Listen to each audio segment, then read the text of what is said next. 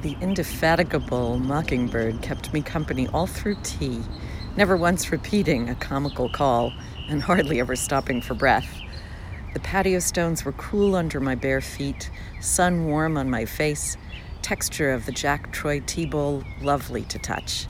The kamairicha was just the right mix of bitter and sweet, and the delicious scent of Korean Spice Viburnum wafted through the garden.